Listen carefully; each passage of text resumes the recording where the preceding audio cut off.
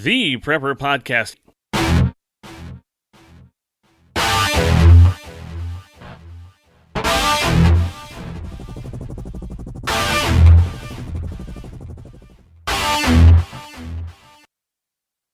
You've got to know whether or not their president's a crook. The American people would never vote for socialism. He said, under the name of liberalism, the American people will adopt every fragment of the socialist program.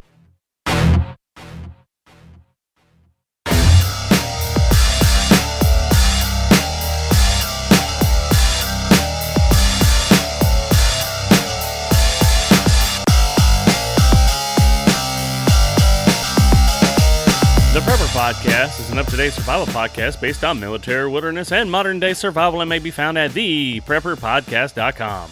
I'm Ken Jensen, and this is the podcast about everything survival. My goal is to teach you strategies on self-reliance and to develop survival skills and critical thinking in everyone, resulting in a more resilient and enjoyable life. And it's Thanksgiving! It's time for fun, family, food, and thankfulness. But your historic knowledge is most certainly completely wrong. The true Thanksgiving story was not about the Pilgrims and Indians sitting down to a huge feast of turkey and corn. It was a story of people barely able to survive, learning to hunt from a slave, and one about communism, drought, famine, failure, and faith.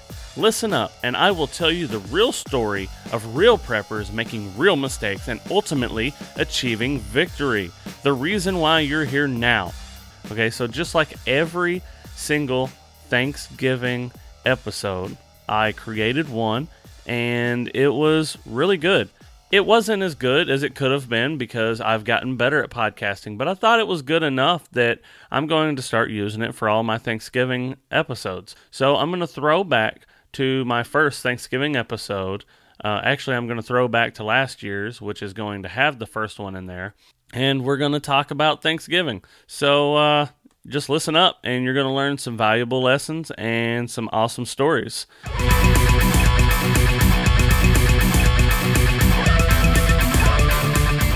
holidays are here. It's time to slow down a bit, okay? It's time to slow down a little bit. It's the holidays. Take time to enjoy our blessings, okay? Survivalists always talk about the problems in this country. We're always talking about the bad things that the government are doing, and we're talking about the get ready because there's an imminent threat and it's always coming your way and things like that. So many times we forget just how good we actually have it in this country, okay? This nation has a lot of good things going for it, and those of us in the survival community, although we understand all the bad things that are going on, those are in the belly of the beast. You have to understand that even though you know all the crazy things that are going on in this country, you also need to realize that there are a lot of good things. We need to take time to talk about how great things are and how great things can be in the United States or anywhere, okay? This isn't just our country. All countries are doing dumb stuff. All countries have people that don't agree with what their government's doing and stuff, but we can take time to talk about how great the nation is, no matter where you live. There are a lot of nations that give you a decent amount of liberties, and you know the United States is one of them, okay? The poverty level, people below the poverty level in the United States are more privileged than the quote-unquote wealthy in many other countries. Think about that. Our poorest people, other than the homeless, obviously, our poorest people are more privileged than wealthy people in many other countries. All right, so overall, this country is not a bad place to grow up. You can grow up in poverty and change your outcome. As a matter of fact, I did. I grew up dirt poor and have changed my outcome. Okay, and as a matter of fact, my brothers and sisters, almost all of them have changed their outcome as well. They are doing great, and we all grew up dirt poor. I am a very good example to the opportunities in this country. Okay, like I said, I was very poor. We were poor. We lacked government assistance. Okay, so not only were we poor, but we didn't have a lot of government help. Okay, let me tell you about one of the homes that I lived in. Okay, and I'll kind of explain. This is what we could afford at the time. We actually had a roof over our heads, but that's about all we had. We had no electricity. We had no propane in the tank in the back. We had busted out windows. So this means that we had no heat. We had no air conditioning. Well, actually, we did have heat. We had a boarded up fireplace. A boarded up fireplace that we pulled the plywood off of the fireplace. Obviously, we looked up through the fireplace. It looked semi-clean, and we started fires in our fireplace inside this extremely cold, drafty, and electricityless house. The only thing that we had was we had running water, and we had running water because our well pump was actually connected to chicken houses. So the people who own the chicken houses, they paid the electricity for the well pump, and that is the only reason why we had running water at the time. Okay, so that's how we had it.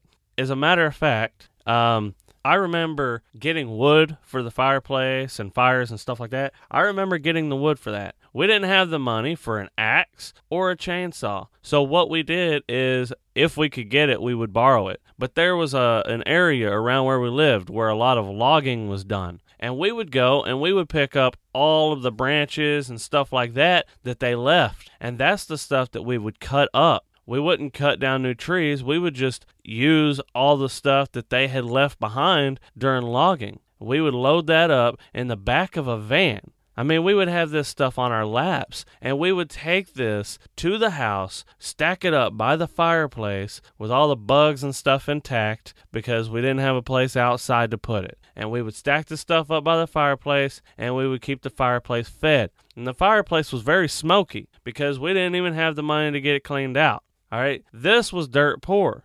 We were about as poor as you could be. In order to take a bath, we had to heat up water in the fireplace. This is way back when people used to actually do this stuff now, right? This is a lot like back then, except the fact that the fireplaces and stuff in the new modern homes, they're more ornamental than they are useful. They're small, they're compact, and they're just there to be seen. They're not really there to heat up an entire house, and they're not really there to cook food and stuff on. But that's what we did. I also had to cook food. My mother would go to work, all right, and it would be us on our own at the house while she was at work. And I know that she did the best she could because she was working her tail off, and I would have to watch my brother, and I would have to cook food for him in a can on the fire. It was ridiculous. I would fashion up some kind of stick, and I would have to make sure that it didn't burn. I would have to cook the stuff over a fireplace or over a fire outside. All right. I distinctly remember heating up a can of ranch-style beans on an open flame in the backyard because that's the only thing that we had. Now, we had TV.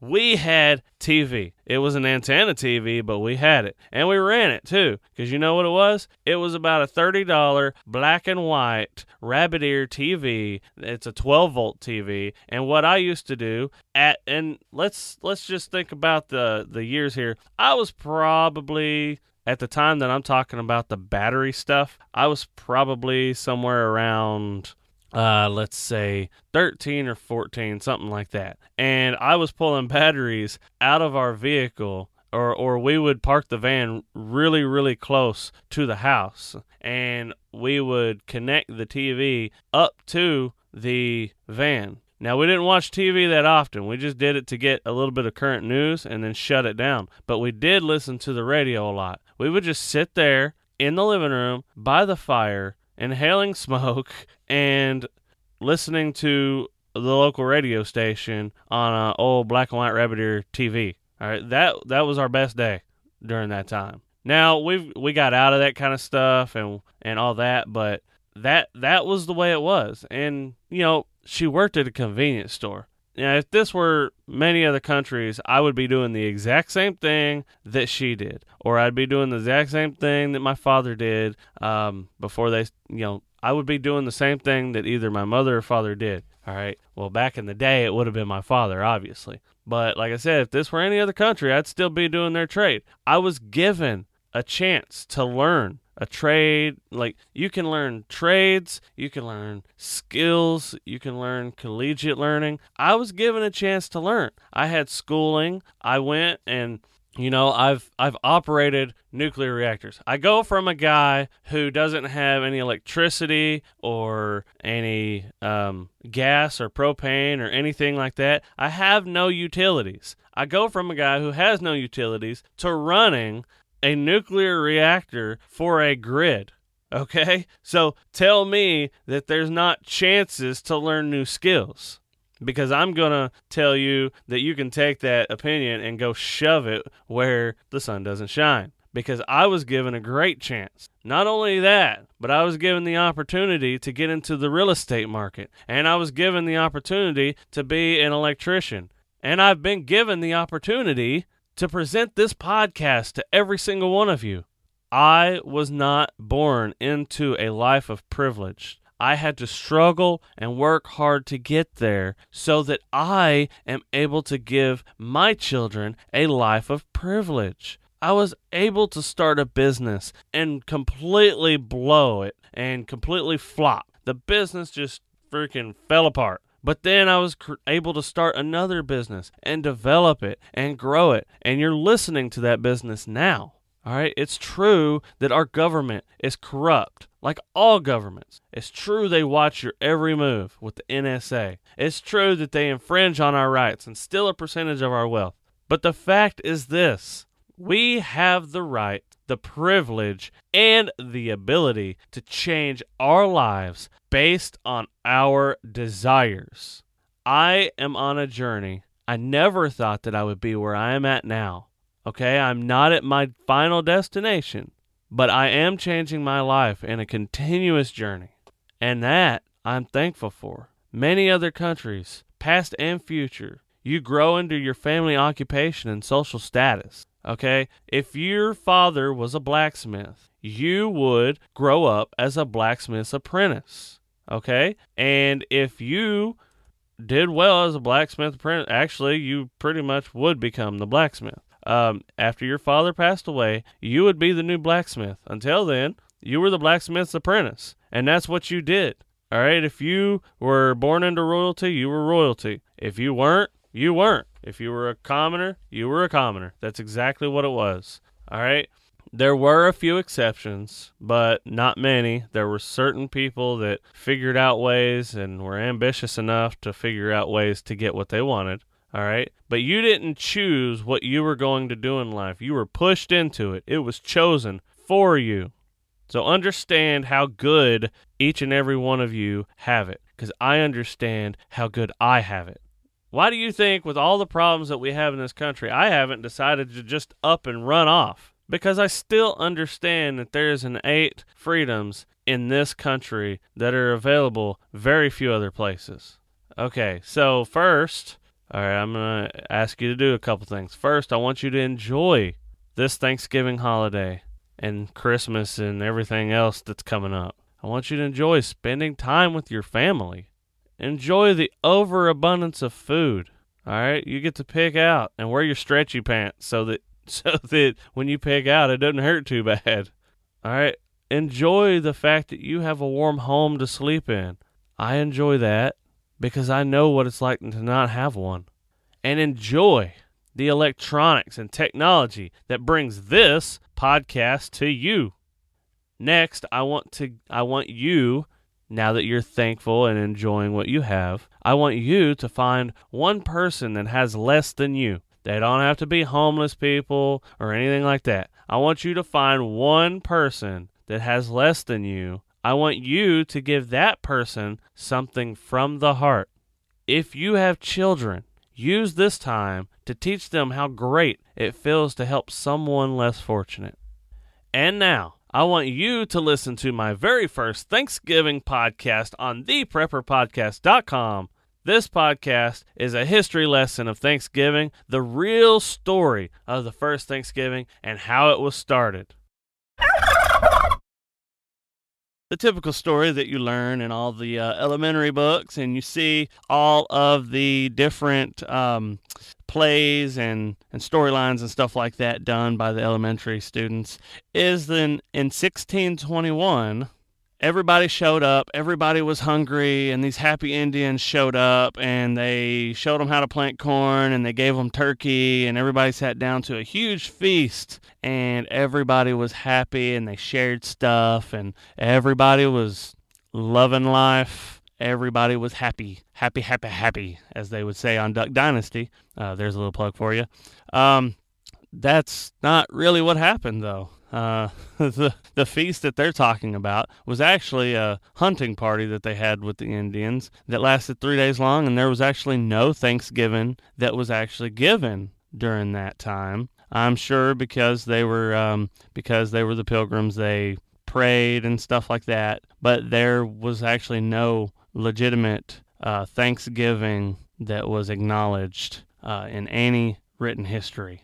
All right. Now, there is a controversy around Thanksgiving. The other controversy is that there was a big genocide. And the thing is mostly I found this version of the story. It was being put out there by a lot of people that were members of the Native American community, which, guys, I actually have quite a bit of Native American in my blood. I'm not full blood, but I also have a lot of Danish in me as well, but you wouldn't call me a Dane because I'm not full blood and I'm not over in Denmark. So the other view that's being given out there is they're trying to make it a day of mourning instead of people enjoying Thanksgiving, because in 1637 in the Massachusetts Bay Colony, remember that name, the Massachusetts Bay Colony, who were all Puritans.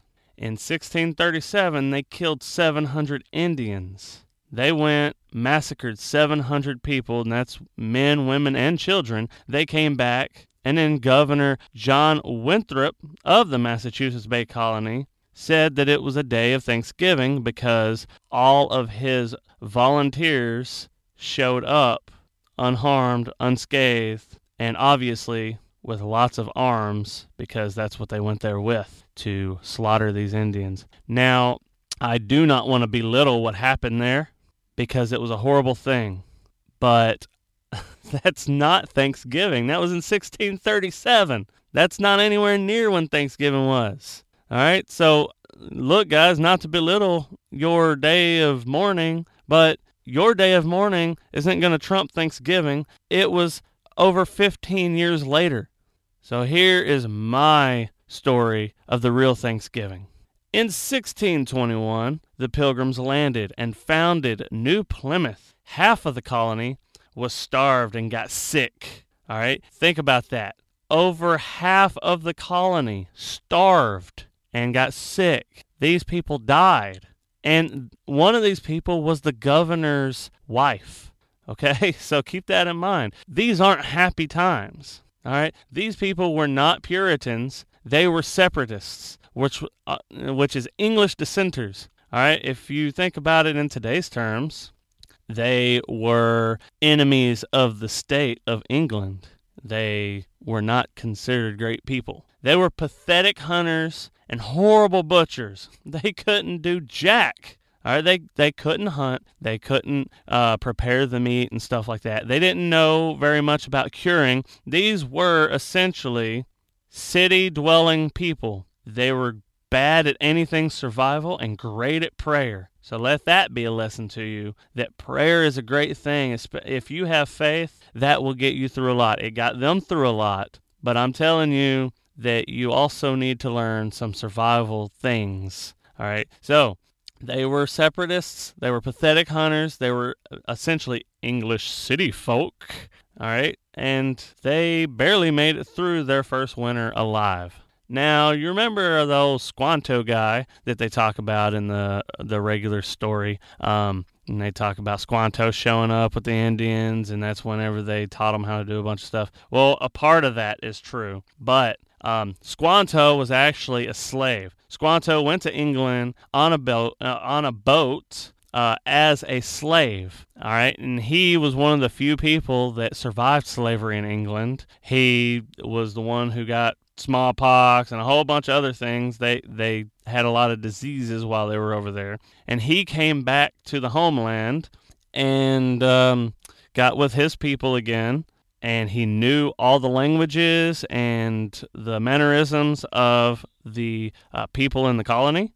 So he, even though he came back from slavery, he taught them how to hunt game, how to fish cod, how to trap for hides, and grow corn. So Squanto was a pretty cool guy. He didn't hold a whole lot against them. This tied into the 1621 period, okay? So that portion of the story is actually relatively accurate. In 1621, Squanto helped them learn how to do these things.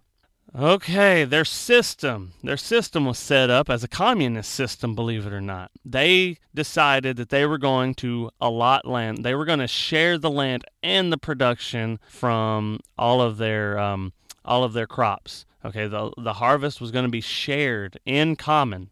Okay, it did not work very well. By 1623, they realized it wasn't working. It was failing big. They could not figure out why in the world it was failing. So, like all government, they held a meeting. But this was a localized government, so the meeting actually did some good. Okay, they decided that sharing the land and the production was not a great thing, because what's happening is all of the young, strong, strapping people decided that they weren't going to work harder than everybody else, so that all of their production is being taken up by the people who were not working very well. So, I mean, it's kind of like a lot of the stuff today, if you think about it, working and paying your taxes, and then your taxes get allocated to other people that live on welfare. Now, I'm not talking about people who legitimately need the welfare, but you know that there are people that abuse the system, and that's what I'm talking about. Well, this is what they dealt with. There were people that were lazy and weak and abused the system of shared production.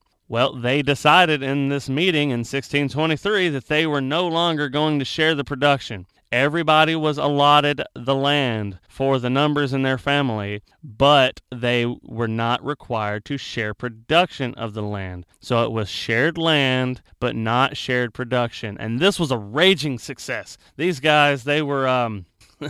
all the people that were willing to give or were willing to work hard, they gained a lot. They got a lot of crops and things like that. And that's the thing, is in a system like this where you're allowed to reap the benefits of what you're sowing, no pun intended, but you're allowed to reap what you sow, then you allow people that are gracious and giving to actually give to all of the people that are lacking. If you see a need, you feel the need because it makes you feel good. But by having a system where everybody has to share in common, you take away people's ability to give and to feel good about giving, and you replace it with a system of welfare where everybody's fat, weak, and lazy. So, the communist system did not work, but the new system was a raging success. That was until there was a drought. There was a drought, and they didn't think that their harvest was actually going to come that first year. And it really, really sucked for them.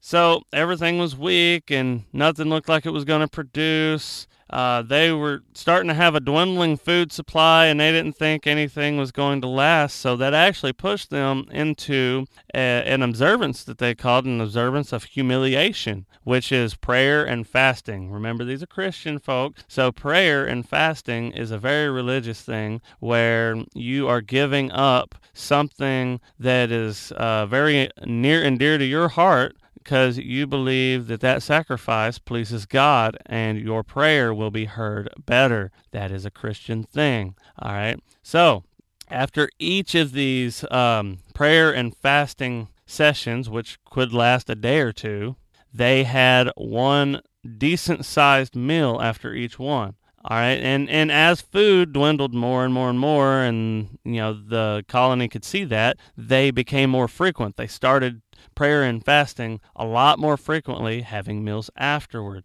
All right, this is another thing that people think was the real story of Thanksgiving. All right, but after one of these, when they're really getting into the prayer and fasting quite frequently, they actually had a 14-day rain that just, after this 14-day rain, after that drought, all of these plants are like, hurting for nutrients and things like that. They had a 14-day rain, and all the crops flourished. They revived. They started producing because they were already in a hurt state. And once they saw that rain, they soaked that crap up, and they just bloomed. Everything was really, really good, and they ended up having a huge harvest. They attributed this harvest to God because they had been doing the prayer and fasting with patience and endurance. So they attributed it to God. So on November 29th, 1623, Governor Bradford proclaimed a day of Thanksgiving.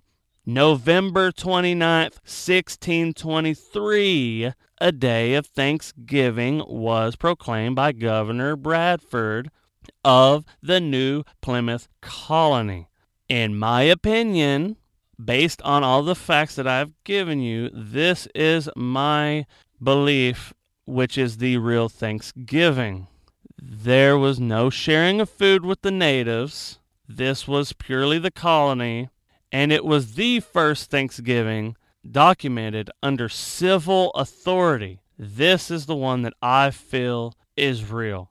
Okay? And I'm going to get to the reason why this is important, why we should not overlook this aspect of Thanksgiving, because there are a lot of lessons learned. Well, I'm going to real quick go into just a little historical stuff, so just be patient with me, and then I'll get into the lessons learned.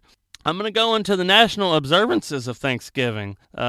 So John Hanson, who was president of the Continental Congress on October 11th, 1782, declared that the fourth Thursday of every November was to be Thanksgiving Day. Then, September 25th, 1789. All right, so this is 7 years later. Congressman Elias Boudinot from New Jersey, hopefully I pronounced that correctly, proposed that the House and the Senate jointly request of President Washington to proclaim a day of Thanksgiving for, quote, the many signal favors of the Almighty God, end quote, one day after the House of Reps voted to recommend the First Amendment of the newly drafted Constitution of the United States for ratification. So one day after the House of Representatives voted to recommend the First Amendment to the Constitution for ratification, they had a day of Thanksgiving. This was September 25th, 1789. October 3rd, 1789. Once again, not November, is it? But October 3rd, 1789, George Washington created the first Thanksgiving Day designated by the national government of the United States of America. So that was just a real quick national history beyond like the real story. I just wanted to kind of throw that in there. It's nice to know some of the history of our nation, since it is our nation, and you need to know history because that's where we learn. Speaking of learning, that is the perfect segue into the lessons learned from the real Thanksgiving and why we should not overlook the real Thanksgiving story and just go with the story that the children tell us in their plays. So lesson number 1 is that communism does not work. People are lazy and selfish and will take advantage of any chance of not working.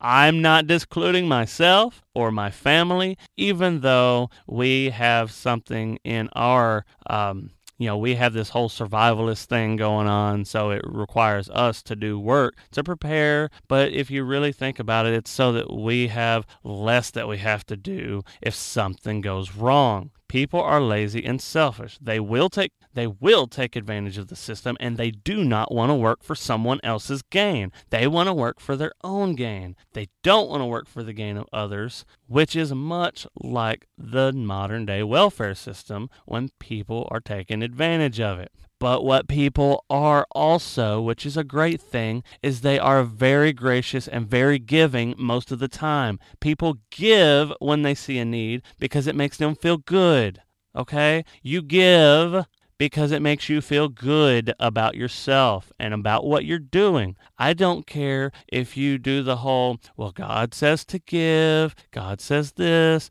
or it's the right thing to do socially is to give. People give because they feel good about it. Whether that's wrapped in a political envelope, if that's wrapped in a religious envelope or a social envelope, people give because it feels good. And that's not a bad thing. It would feel bad if it was a bad thing. People are meant to feel good when they give to other people when they see a need. So, Russia screwed up as well. We all know communist Russia screwed up, and it was a lot harder on them because the population of New Plymouth was so small that they could turn their mistakes around quickly and effectively. So the shared land worked, but the shared gain did not. And that, once again, is because of how small they were. The shared land is kind of a hard thing to work out in a nationwide thing. That would be very difficult to do, and it would probably not be a very good system. But the big key here is the shared gain did not work. Now, I know that there are a lot of little communities popping up all over the place. And the ones that I see that are thriving, and I know several of them, and I'm friends with people that are in them, the ones that are thriving are the ones that they have people, they either share land or they don't share land. That part isn't the really important part, but a lot of them do share land. They're allotted a certain amount of land, but they are allowed to do whatever they want to with the land. They are allowed to get whatever gain they want from the land, and if they don't want to work the land, then they don't have to, but they better have a job outside the community to allow them to support themselves. All right, so communism doesn't work. And guess what our new governmental system is starting to resemble? We can call it a neo-fascist government, which is not a fascist government where the government takes control of the business, but a neo-fascist government where the businesses take control of the government. That is what we're dealing with now. But the system that is run by the government is starting to resemble that of communism. We should, sorry about that. Lesson number 2 is we should all be prepared for the rough times ahead, just like the Pilgrims had. We don't know what's ever going to happen, but we should do things to prepare. We should learn new skills. We should know how to hunt, fish, trap, build, and much, much more. Today, if I have time, I'm actually doing something that I think is just a real cool project, and maybe I'll post some pictures on cleversurvivalist.com, which is my blog, but I'm actually going to be doing a DIY project, and I'm going to be cutting a soda can in half and making a burner out of it. Now, what I'm talking about is like a cook stove burner out of that and alcohol. So hopefully that'll turn out well. Hopefully I'll get the time to do that today. But these little things, you think, oh, that's kind of cool. But ultimately, they are providing me with skills and knowledge that I need to make things and to survive. Okay? So I want everyone to learn how to do the necessary things for survival. Half of the separatist population died in the first year because they had no idea what they were doing. If you ever end up in a situation with minimal or no support, it would do you well to be self-sufficient, self-reliant. Lesson number 3. If hard times hit, it would be a good idea to have a small community or a neighborhood of like-minded people that can work to a common goal of sustainability and survival. This includes people that have the necessary skills and people that are generous. So you're going to want somebody, if you plan on being a community that has power, you're going to want somebody who knows electricity and somebody who knows alternative energy. You're going to need somebody who is good with security. There are a lot of different skills necessary to make something thrive. And you're going to want a community of diverse skills, people who can give and take, all right? People that can barter their skills with other people so that they can get what they need. That's how the whole system goes. It's a system of bartering and a system of borrowing skilled labor. My call to action for you guys. Number 1, go to iTunes and give me a review and a comment. The next one, learn a new self-reliant skill this holiday weekend. It doesn't have to be anything big. One small thing will suffice, because the other call to action is to spend tons of time with the family. I am recording this early so that I can spend time with my family. Spend lots of time with them. And if you're single, then go and give to a charity that is needy. I believe in charity. We have in the past given turkeys out for charity for people who don't have anything. So that's what we do as a family a lot of times. So I do believe in charity, and I want people to learn to be charitable. So learn it early while you're single. Now have a happy and fun-filled Thanksgiving. Learn a new self-reliant skill this holiday weekend. Spend tons of time with the family. If you're single, give charity to the needy. Okay? If you couldn't take show notes because you were on the go, don't worry. I took detailed notes for you that you can find at theprepperpodcast.com. Don't forget to give me a review at theprepperpodcast.com/iTunes or at theprepperpodcast.com/Stitcher. And with that, this was Ken Jensen of theprepperpodcast.com, teaching you strategies on self-reliance so that you can build a more resilient and enjoyable life. Have a wonderful Thanksgiving. This is Ken, signing out.